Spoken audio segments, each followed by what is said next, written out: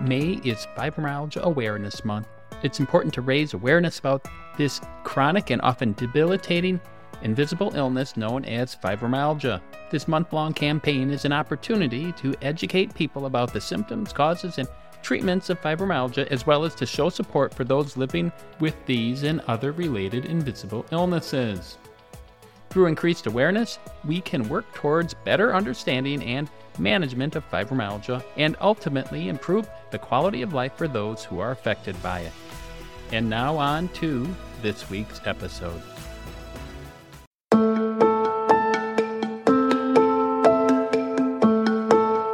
This is the second episode of the series on Rosemary Kennedy. Rosemary Kennedy had a clinical picture consistent with autism spectrum as well as ADHD. We are listening to her story so we can gain a better understanding of what it was like with unrecognized conditions and the struggles that the Kennedy family went through, let alone Rosemary, in trying to get help. We are picking up where we left off from last week, talking about the challenges of having someone who had disabilities, especially intellectual disabilities, and in the history, and talking about eugenics. If you haven't listened to last week's episode, I encourage you to go back and listen before you start this week's episode. Remember that while I am a doctor, I am not your doctor. All signs and symptoms should be discussed with your own individual physician. And now on to this week's episode.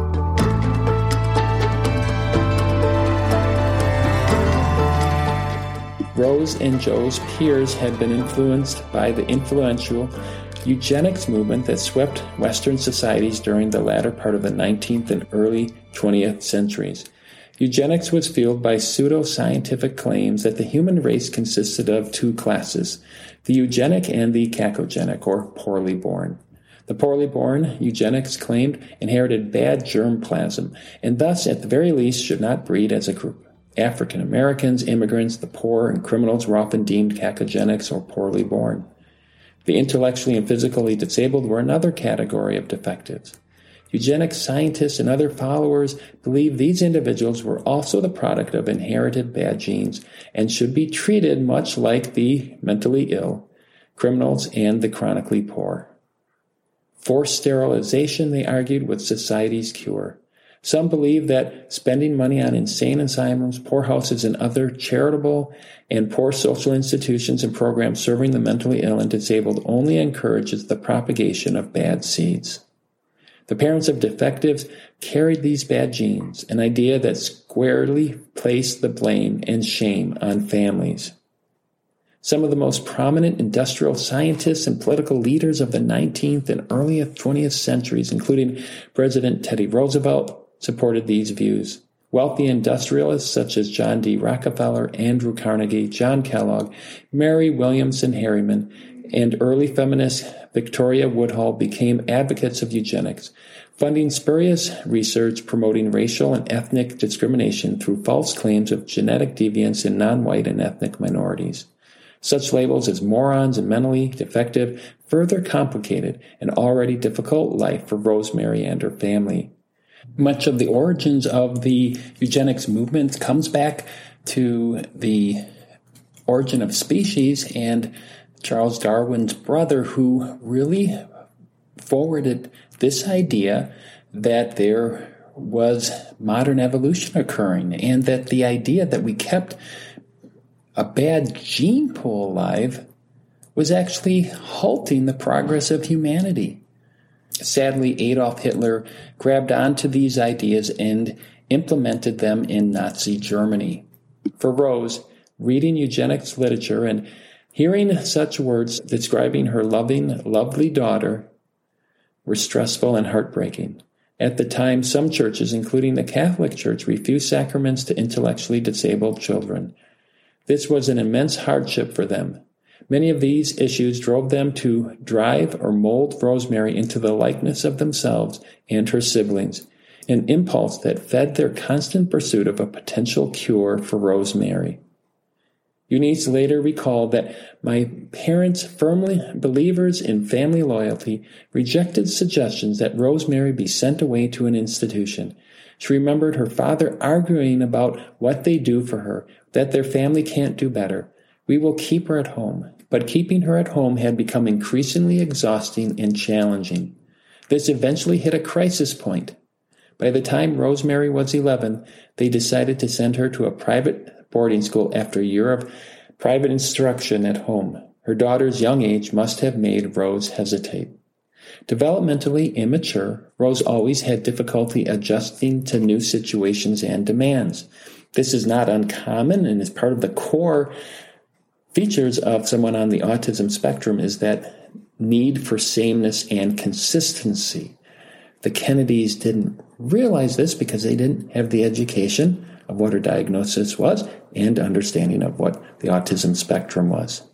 Living away from her home and family would be quite destabilizing for her. Still, the Kennedys felt they had no other acceptable alternatives.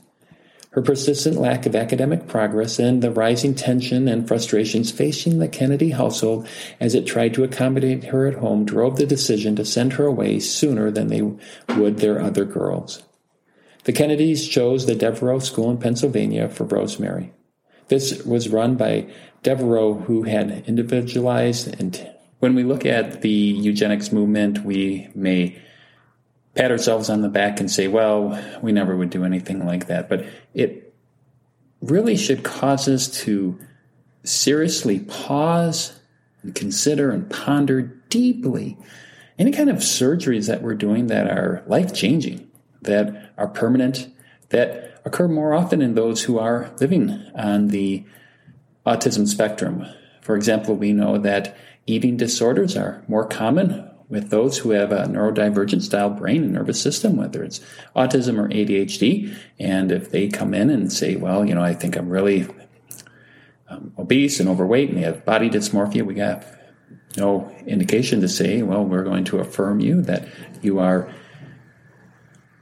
obese and that we need to encourage more weight loss. No, we want to speak the truth to them and say, no, your brain is processing things differently. Just because you feel a certain way that you're obese and overweight, we don't implement surgery for inappropriate weight reduction. Kate Larson continues to pick up, talking about what happened more during her teenage years. And as she aged as a teenager, she became more emotionally unstable.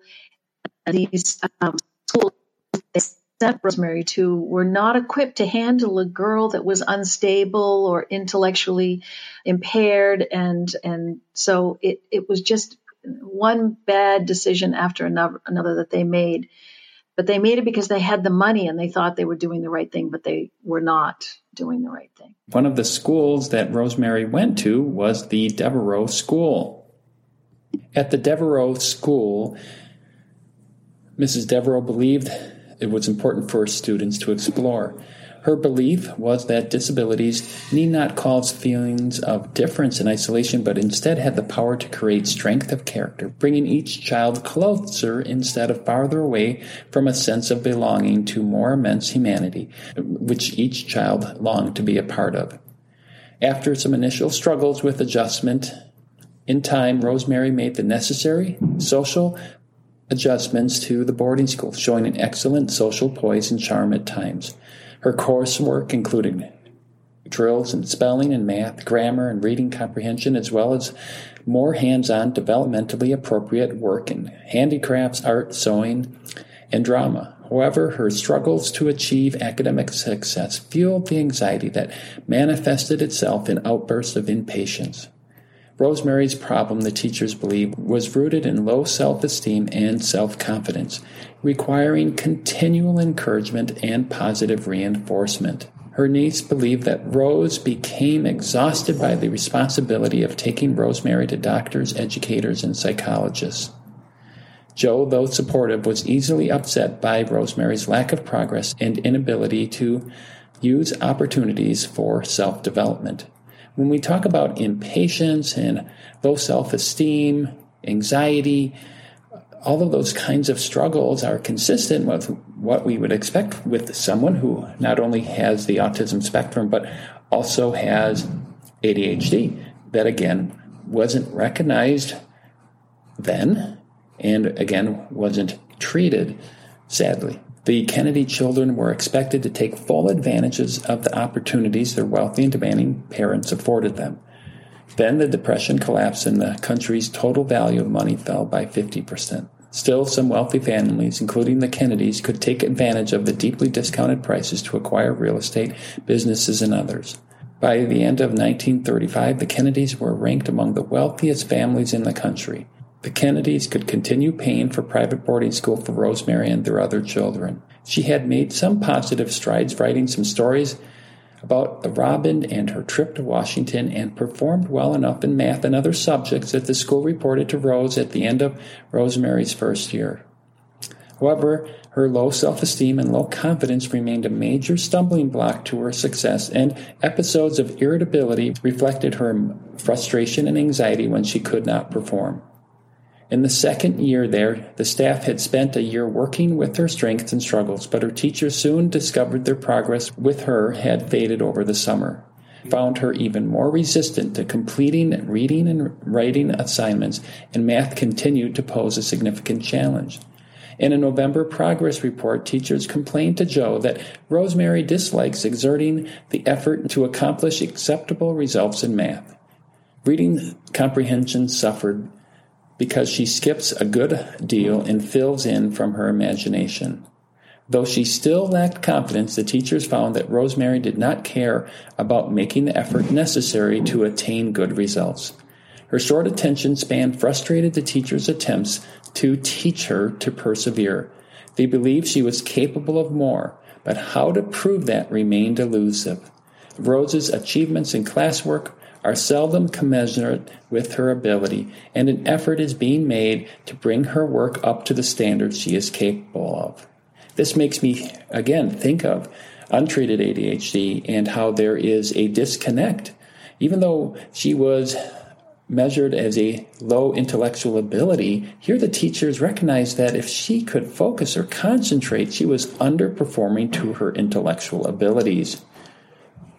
Living up to her potential was a difficult task, and she had so definitely acquired the idea that her abilities are negligible and her work cannot reach higher standards. Rosemary was unaware of what the school told Joe and Rose and tried to convey to her parents that she was doing extremely well academically. In a carefully printed letter to her mother just 4 days before the report from the school was sent home, she reported, "I am working hard, Mother, because I get 100 in arithmetic all the time. I am wonderful at spelling. Several strict rules and guidelines determine rewards and the earning of special allowances. The staff preferred few interruptions in a child's education, discouraging frequent visits from family members and trips home. Earning a few days vacation at home for Thanksgiving could have been an incentive to get Rosemary to work harder. Rosemary may have suspected something was amiss then. In the same letter, she pleaded with her mother to let her come home for Thanksgiving. Did you ask Miss Devereaux if I could come on Thanksgiving? You said you were going to do it. Please do. Only 12 years old, Rosemary still suffered from the separation from her family. I miss you very much, she wrote her mother. Give everybody my love, please. When you go up to see Joe and John, now at Choate School in Connecticut, give them my love, please. Write me a long, long, long letter. During her third year, many kidnappings were happening in the country, including the son of Charles Lindbergh. Because of this, Rose had always been afraid that people who were mentally defective had a higher rate of running away from home and becoming more sexually promiscuous. Rose worried that she would run away from home someday and get lost, or that she would meet them in an accident, or that she would go off with someone who would flatter her or kidnap her. Rose's concerns were not unfounded when we look at the rates of pregnancy, even in modern times, of those in girls who have untreated ADHD are 10 times more likely to get pregnant before they're married. And there's a much higher rate of being a victim of sexual abuse for those who are on the autism spectrum as well. Rosemary's kidnapping concerns were not unfounded. Rosemary or any of the other Kennedy children could have been easy targets of ruthless kidnappers. Whenever Rosemary was home, which was brief, Rose would closely monitor her menstrual period. She resented Rose and continued to test her parents. Patience and her actions played on their fears. She resented having a companion join her when she traveled by train, and she would occasionally deliberately run away from caretakers. Sometimes she delayed returning home after doing an errand for her mother, setting Joe on edge until she finally appeared in the doorway. Believing that the special education Rosemary received at Devereaux no longer benefits her in ways they had hoped, Rosemary transferred her to Elmhurst, the convent of the Sacred Heart in Providence, Rhode Island, in the fall of 1932. Their expectations were clear. They wanted Rosemary to progress in school as though her intellectual limitations were easily overcome. A school such as Devereaux for slow children had never been their permanent plan for Rosemary. Rosemary seemed high-functioning in many ways. Her teachers at Devereaux had assured her parents of her social skills. These attributes lent credence to Rose's and Joe's belief that she could achieve academically. However, by the end of 2 years at Elmhurst, Rosemary's penmanship was poor. She had poor spelling, and grammar remained similar to that of a 10-year-old, though she was 15 then. She wrote a letter.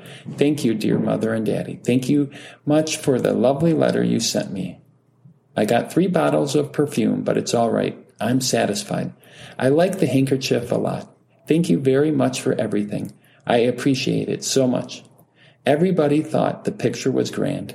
I cannot thank you enough for everything you have done to make Elmhurst so happy. Thank you again for your kindness. I have a birthday gift for Alice ready. We had 8 children at the party. Latin test I had. Pray very hard, and I will get someplace. I tried as hard as I could. History and doctrine are the last. I went to the first and secondary elementary prizes. They were as darling as they could be. I will be so happy to see you all. Lots of kisses, Rosemary." By the fall of 1934, Rosemary, age 16, was enrolled in another private school, this time in Brookline, the suburb of Boston where she had been born and spent her early childhood years. It is likely related to the lack of achievement at Elmhurst, which had once undermined Rose and Joe's hope for her advancement. They believed that the Miss Newton School in Brookline offered Rosemary a more rigorous but supportive educational program, and it was thought it was suited for her individual attention and encouragement. The Newtons provided instruction to gifted students and those who struggled with meeting academic challenges. This was her 3rd time in a new school in 5 years, which meant weeks of adjustment for Rosemary.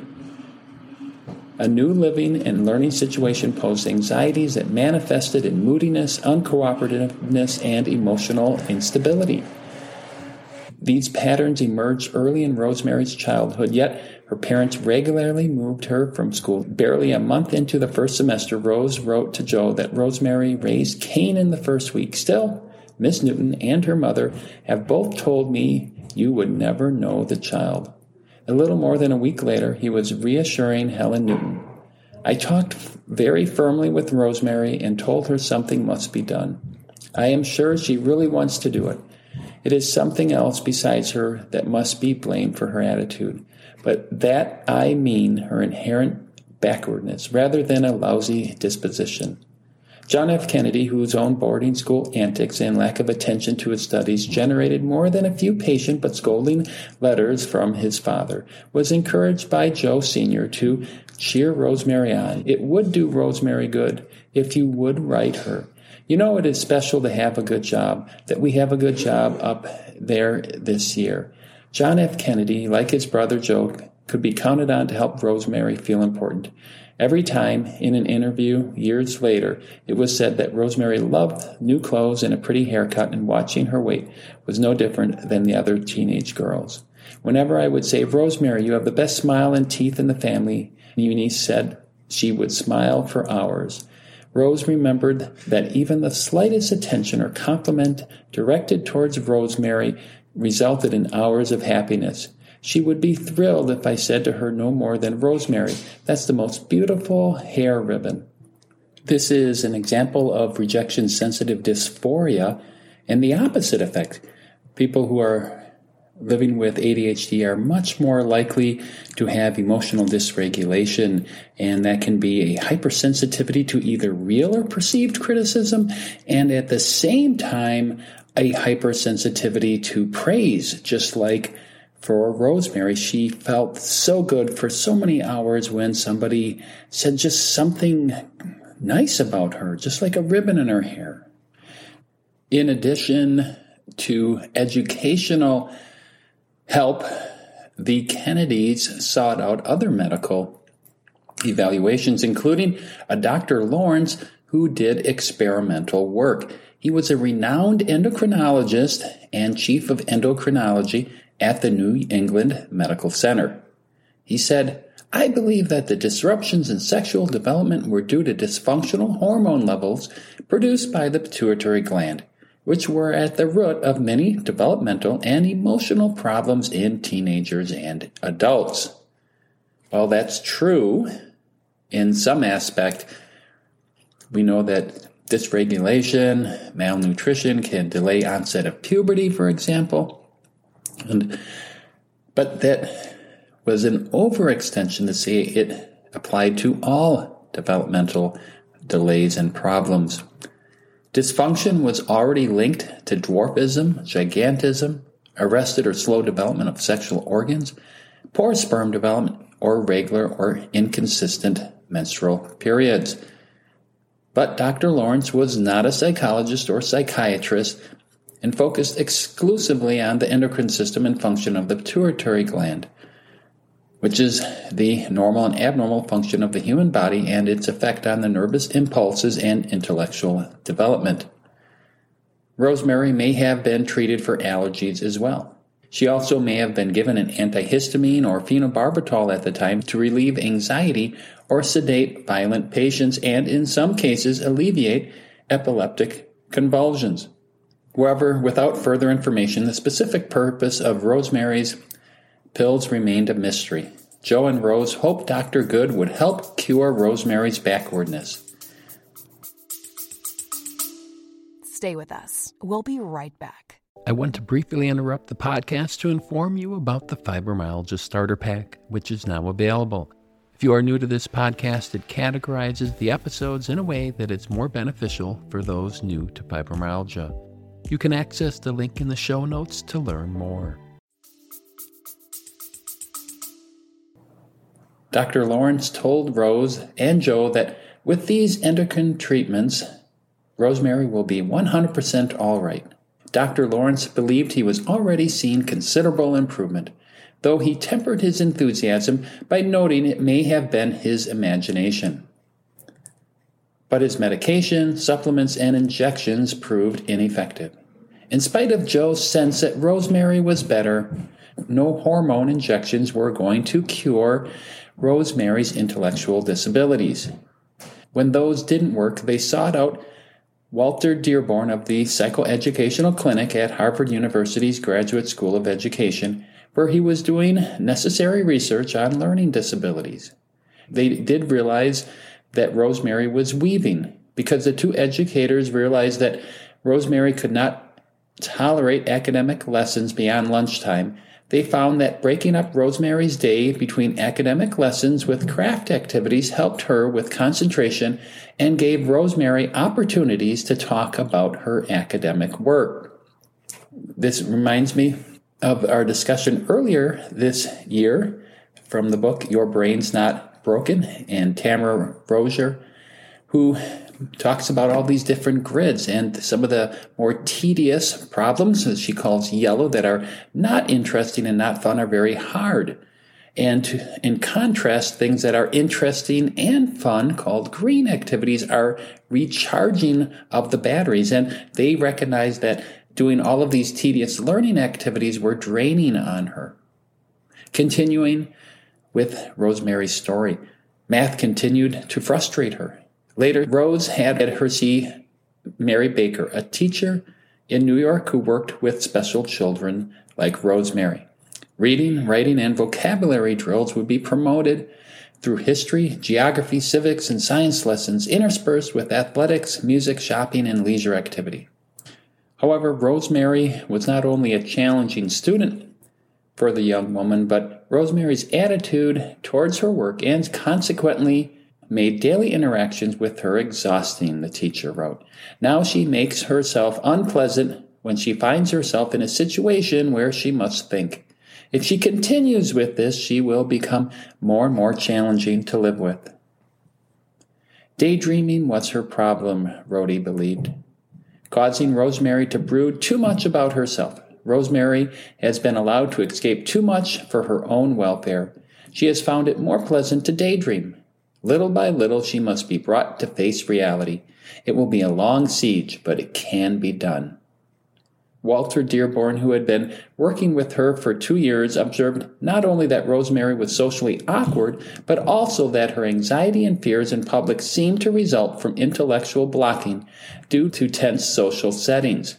Her clumsiness and incompetence raised the looks of concern, embarrassing and frustrating her even more. Just how this problem could be addressed was a question left unanswered. Rosemary would not progress as her parents had planned. Rosemary and her sister Eunice then went on a tour of Europe during the post-Depression era. Joe Sr. took the position of ambassador to England in the late 1930s. Kennedy family went to London before Rosemary went there to get adjusted, thinking if they can get settled in and be more stable, then it'll be easier for Rosemary. But before she got to London, she was admitted to the hospital. The hospital told reporters that she was not ill, but would remain under observation for about a week. In fact, Rosemary had been in the hospital since the 3rd week in March. The specifics of Rosemary's health conditions are not known. At the moment, it remains a mystery, though it is possible that anxiety regarding the upcoming trip abroad may have exacerbated pre-existing physical or mental conditions. The cause of 6 to 8 pounds of weight loss in 10 days seems very likely to have been secondary, if not primary, goal of the hospitalization. On further consideration, it could very much be considered that Rosemary went through autistic burnout. The high stress of new changes and trying to process that made her much more emotionally dysregulated, resulting in loss of appetite, depression-type symptoms, anxiety-type symptoms as well. Rosemary's adjustment to the new surroundings in London was bound to be difficult and slow, and this is why the majority of the family went there first to get settled and then be ready for Rosemary's needs and to accommodate them once she arrived. They had a special debutante season in London for the elite young British women of Britain's highest society. Rose wanted the girls to attend, but the pressure on Rosemary being in almost constant public view with the social pressure would be enormous. Her family and close friends, the Moores, worried that she might do or say something inappropriate or reveal her intellectual limitations. The British aristocracy had long shunned their own mentally disabled and mentally ill family members, hiding them away in sanatoriums, mental hospitals, country farms, and cottages. And a favorite of British novelists, attic rooms. To present Rosemary, an intellectually disabled adult, to the monarchy at Buckingham Palace during the debutante season was more than a bold act. A debutante with intellectual disabilities would have stirred long-held prejudice about passing defective traits to the next generation. Jo and Rose were determined to keep the family secret, ensuring Rosemary was treated just like all the eligible young women presented at that court. Rosemary was stunning, more beautiful than her sister. A few weeks of practicing the perfect St. James bow, smiles, handshakes, and ballroom dancing had paid off.